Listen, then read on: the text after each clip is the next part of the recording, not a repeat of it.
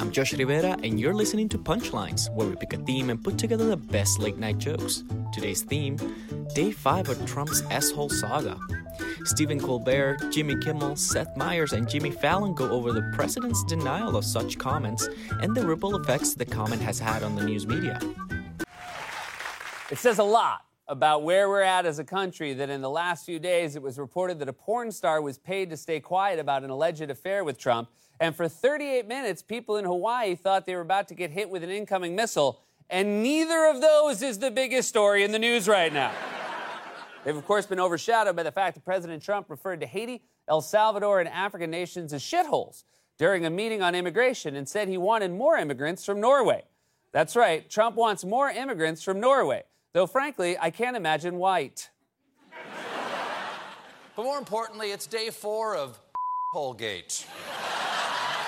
Now, I am sure, I'm confident to my core, confident that that's going to be bleeped because CBS has higher standards than the president.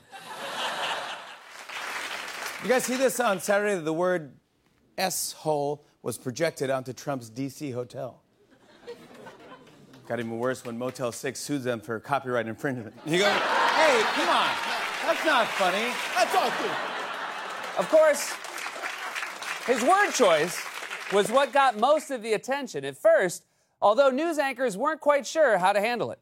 Parents, if you're watching with children, you might want to mute for the next 35 seconds. I apologize for using this word here, but this is a quote from the president. The president said, quote, "Why do we want all these people from," I won't use the word, S-hole countries. All these S-hole countries. S-hole countries. S-hole countries. Bleep hole countries. Bleep hole countries. S-blank hole countries. Blank hole countries. Blank hole countries. They would say sinkhole, or whatever the word is that he actually used. And then what he said about immigrants from countries like Haiti, African countries, that these are, you get the point. Oh my God, you managed to flummox Wolf Blitzer.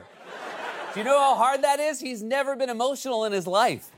His wedding vows were just, I'm Wolf Blitzer and you're in the Situation Room. Trump said it on Thursday, and not only did the White House not immediately deny it, Trump reportedly was calling friends to brag about it. He's like a toddler calling his mom to the potty. Come look at the load I dropped in the national discourse. Yeah. But the next... Yeah.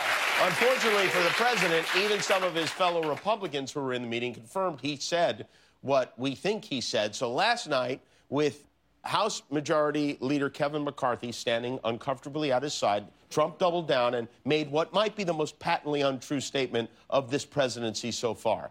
Did you see what various senators in the room said about my comments? They weren't made.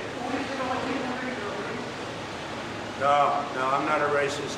I am the least racist person you have ever interviewed. That I can tell you. Well, there's no better way to convince people you are not a racist than repeatedly saying, I am the least racist person. So Why do you do that to yourself, man? If you just said, I'm not a racist, maybe you could muddy the waters and people would have to debate it. But when you say the least racist person, you just set off alarm bells. It's the difference between saying, I'm a tall person and I'm the tallest person on earth. With one, you go, yeah, pretty tall, I guess. And with the other, you go, oh, he's crazy. Also, the next morning, after getting a poop load of criticism, Trump suddenly denied it, tweeting, the language used by me at the DACA meeting was tough, but this was not the language used. He's like the racist Rumpelstiltskin. Unless ye guess my racist speech, the president ye shall not impeach.